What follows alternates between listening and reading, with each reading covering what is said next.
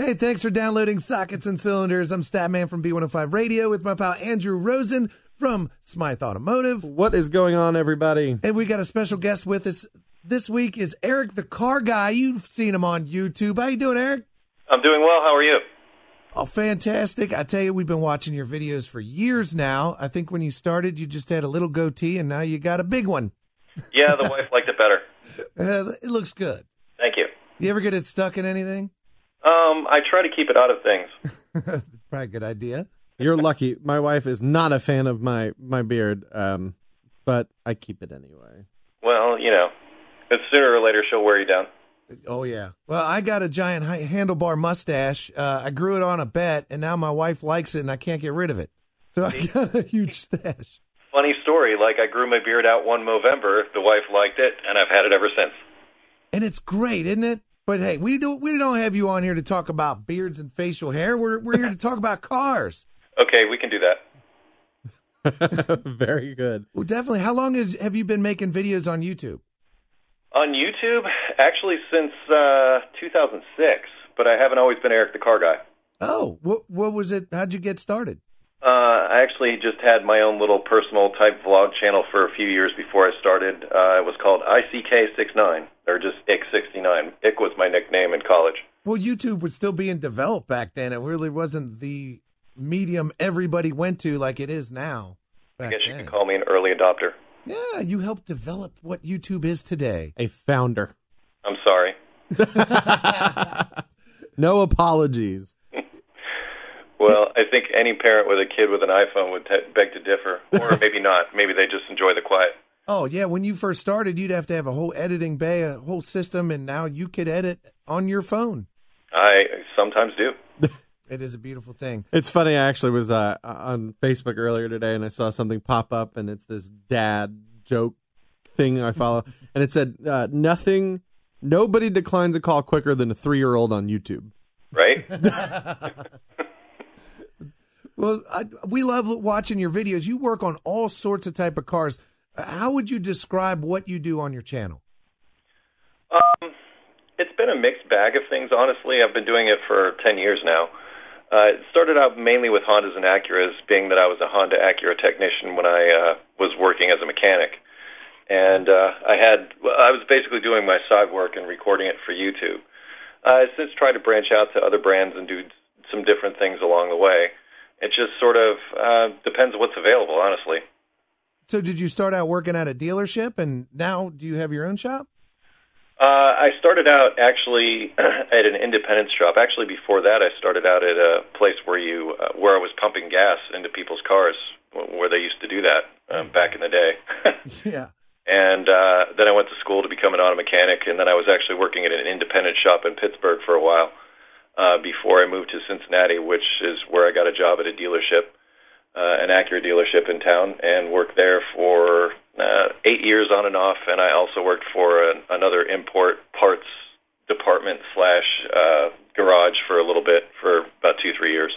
So you've seen the explosion of the Honda Civic and the Honda Racing, and they used to just be an economical car, and now they're performance machines. Well, I hope they don't explode. Well, that's in everybody with a Honda. Yeah, you can thank Fast and Furious for that. Yeah, they certainly put a different spin on the Civic thing and the tuner crowd and all that kind of thing, and sent it in a direction. Yeah, I was going to say Hondas and Acuras in and of themselves as cars are fairly reliable. It's just when you get people who may or may not have some certain expertise starting to dig in and cut things and remove things or add things, that's when it gets a little questionable at times. Well, modified vehicles aren't my favorite thing to work on, but as many people comment to my videos, if you need to take it to a mechanic and you're modifying your vehicle, you probably shouldn't. Well, there you go. In other words, if you know what you're doing, no big deal. But if you don't know what you're doing and then you screw it up and then you bring it to me, expect me to charge you more. Yeah, well, it's a failed experiment that somebody's bringing to you that you have to figure out how to fix. And yeah, I hear you. There's no book you could turn to when somebody's been tinkering and experimenting. Well, I mean, we've all got to do that. We've all got to start somewhere. I mean, there have been many failed experiences in my life. In fact, that's what makes a good mechanic, in my opinion. The more failures you have, the more stuff you've learned. Have you ever raced cars or put anything on a track?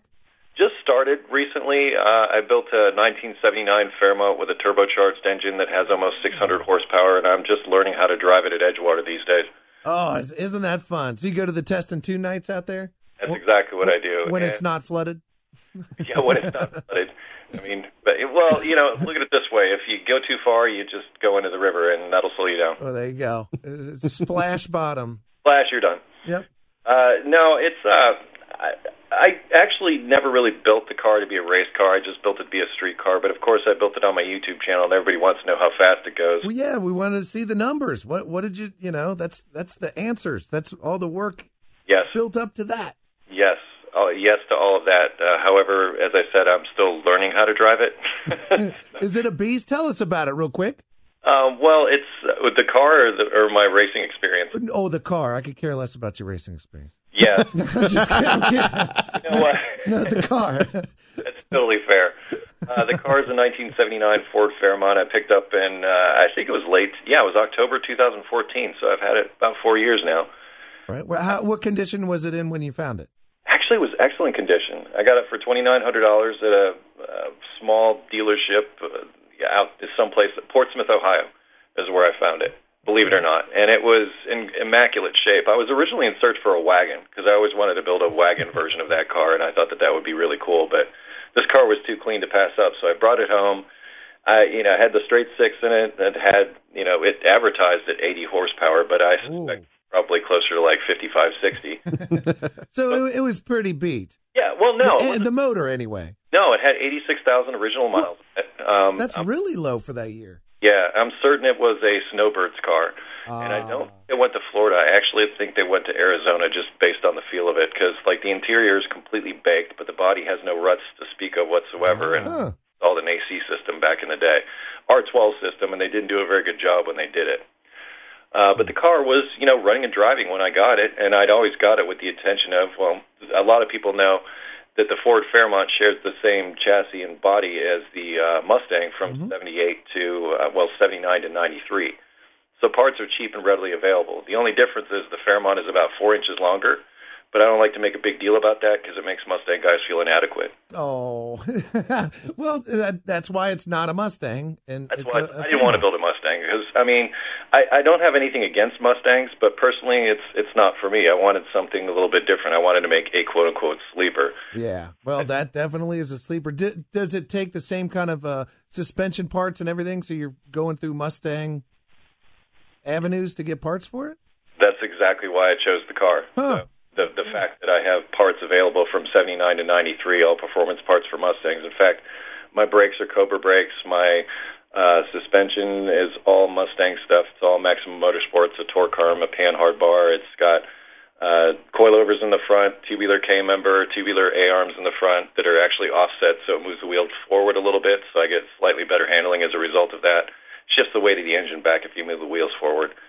It's got a 67-millimeter ceramic ball bearing turbo on it, and and a carburetor, which I get a lot of flack for. And I'm still tuning it a bit, but you know what? I like it. I like messing with my carburetor. Amen. Thank you. And I can't lie. I had the opportunity to drive in the Fairmont the other day. Oh, when you got I it, met right? Eric. Yeah, we got to hang out for a little while and talk about maybe being on the show today and everything like that. It's definitely not the prettiest car in the entire world from outward experience. Well, it's a sleeper, though, right? It is definition of a sleeper. We got in the car, and I'm reaching back for the seatbelt as I reach back and realize that there's a 5-point harness in it in the passenger and driver's seat. I said, oh. And then safety first. We proceeded to drive, and it is an absolute beast. And fantastic ride. And to Eric's point, it handles extremely well. Extremely well. And it's all adjustable, too. So if I wanted to autocross it, just a few turns of a few screws, and it stiffens the suspension up nicely.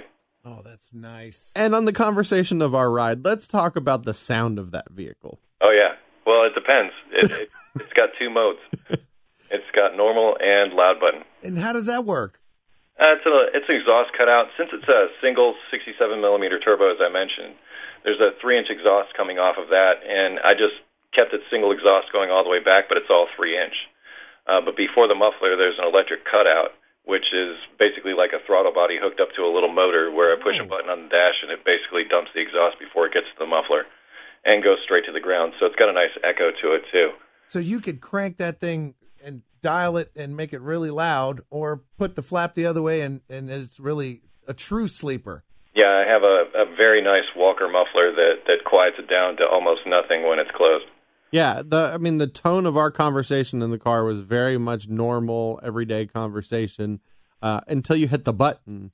And then it was, there's not even a point in yelling at each other because it is just very, very loud and awesome. Nice. Well, you don't get up and yell during the symphony, do you? No, you do not. You just sit back and listen and enjoy it. I think I could gather a collection from my neighbors and get something like that set up for my car. I'm sure your neighbors are thanking you for having that. Well, that's the thing. I don't open it up around the neighbors. In fact, it's perfect. Low profile, and that's the whole point, is you're keeping a low profile. But, when the dude in the BMW thinks he's hot stuff and he's rolling up next to your Fairmont giving you a funny look, you can just, show him how it's done. Just rumble it up, and that's got to be fun. So is there anything on it that's left stock? I mean, it sounds like you've touched everything. I pretty much have touched everything, and to the point of it being quiet, I actually insulated the inside of it also. So it has Eastwood X-Mat on the roof, on the floor, inside the doors and all that, which helps keeps it cool, too. They don't call them hot rods for no reason. Well, there you go. Absolutely. But not this one. This one also has working air conditioning. So not only were Andrew and I driving down the road and having a conversation, but we were nice and cool with the air conditioning. Not that we weren't cool to begin with. There you go. Indeed. But that's not the stock air conditioning. Well, I don't want to call it stock air conditioning. That's not the air conditioning it came with. I actually had to take an HVAC box out of an 80s Mustang and graft it into there, and I got all new R34 system out underneath the hood and everything else. So it's all put together so you can drive it around. The idea is that it's a street car. It's not a race car, as I was mentioning earlier. You're going to drive it. I love that. It ain't nothing to sit in the garage and collect dust. Well, not just that, or sit on a trailer going from track to track. The idea was to have a car that I could drive and enjoy. Why spend all that money and time for something that just, as you stated, sits in the garage? Absolutely. I definitely agree with that. Man. So do you consider it finished? I mean, is it ever going to be finished? What are you going to do next? Project vehicles are never finished. Yeah. So what are you thinking about doing next to it? Well, next, one of the main problems I have with driving the car is not only my inability to drive it well, but also traction. So I have a set of Mickey Thompson drag tires that I'm going to be putting onto the back of it. But in order to do that, I have to roll the fenders. I also have a slight exhaust leak at the turbo. The turbo's a new addition. I had a 70-millimeter just regular turbo with a bushing instead of the ceramic ball bearings on it originally. But I recently suffered an engine failure. I broke a piston. So I had to get back in there and do some stuff. So while I was in there, I added a different set of roller lifters. I also went with a shaft-mounted rocker system and upgraded the turbo. So, why waste a good opportunity to spend more money? Exactly. Wow. So as far as, it's always being improved. But, traction is the next thing that I was thinking about. But as far as project vehicles, my dad gave me, was it last year? I think it might even be the year before now. A 1990 Chevrolet truck is a C1500 Sport. So a lot of people think it's the 454 model, but it's not. It was the one that had the 350 and the manual transmission in it. Black truck, really pretty. It is a pretty truck. It is a very pretty truck. Yeah, my dad really takes care of his stuff, and he also bought this from a guy who took care of it. So it's been passed down to me, but I'm thinking I want to tackle that next as far as something. I think the viewers would appreciate it because a lot of people were scratching their heads at the idea of a Fairmont, but I think if they see a pretty truck being built, they'll be a bit happier about that. More apt to watch that video other than, I hear you. Well, it'll be interesting to see what you end up doing with that truck. I'm sure I'll be watching your videos as you upload them. And you work on all sorts of cars and all sorts of tips. What are some of the highlight videos or maybe some of the more viewed videos that you have on your page? Interestingly, a lot of what I do is documentation of repairs. So I try to, when I don't want to call myself a kid, but as a teenager, I've watched these shows, and they would, fix things up. It was Shade Tree Mechanic, I think, was one of them, and things like that. but they have to conform to a certain time frame. So they have to cut out a lot of the stuff that, that had to happen in order to make that repair happen. So the idea when I started the channel was to try to create, real-time repairs and give people the real idea of what it's like so that when they got in there and, encountered that rusty bolt, I could offer them options on how to deal with said rusty bolt. So that's kind of what I've always tried to do with my videos, no matter what it is that I'm working on. But strangely enough, as far as what people watch, they watch things like, the most important part of a brake job.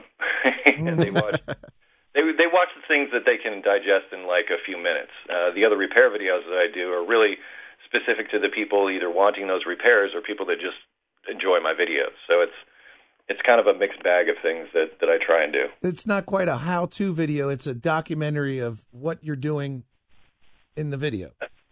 Yeah, I think that's fair. Well, it makes it easier to watch because I'll be honest with you, when I'm working on something and I got a problem I can't figure out and I turn to the web and I'll, search, one of your videos will come up. It'll go right to the point that I want.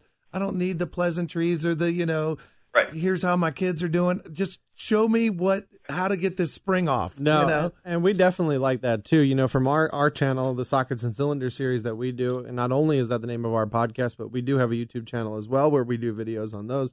And that was the principle that we followed along, and that was even before, obviously I was familiar with your videos, Eric, but that's sort of the way we go about that is we want to show you how to do the job from start to finish and not, okay, we're going to install the brakes, and then the next scene is, all right, we installed the brakes. It's time to move on to the next thing. Yes. We want to follow each point of that process and really show the viewers that are interested in learning how to do something, actually how to do it.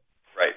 There's always some random screw or bolt or something that doesn't want to come off that in the video, they just bypassed over that. Well, we had that issue with the fuel tank on your Mustang when we did that. Yeah. That one gasket in the trunk with the filler so neck. Annoying. Right. Yeah. And it's those little things. And it's another example. I spent half a day trying to fix a transmission fluid leak on just a rubber hose that was coming out of the transmission going to the radiator. Every time I thought I had it, I'd start it up, and there'd be another leak. And you just end up chasing that for, a couple hours sometimes. Yeah, absolutely. That's repair. It's not just, snap my fingers. Look, fresh brakes. Yeah. Well, Eric, it's been awesome having you on. Hopefully we can continue this conversation on the next episode. We're running out of time. Our episodes are usually a little under 20 minutes. But if you're good, we'd love to have you on again and continue our conversation with you. That sounds like a plan. Thanks so much for having me. If you guys have any questions on an automotive project you have, feel free to email us. It's podcast@smytheautomotive.com. Please visit ErictheCarGuy.com. If you do have questions, Eric's another great knowledgeable source for any information you may have. He has a premium side of his channel, so he's going to get you educated there as well. Check out the Sockets and Cylinders YouTube series and Eric the Car Guy YouTube series while you're at it. Thank you guys for listening. We really appreciate it. And Eric, we really appreciate having you on. Thank you. Thank you. We'll see you next week.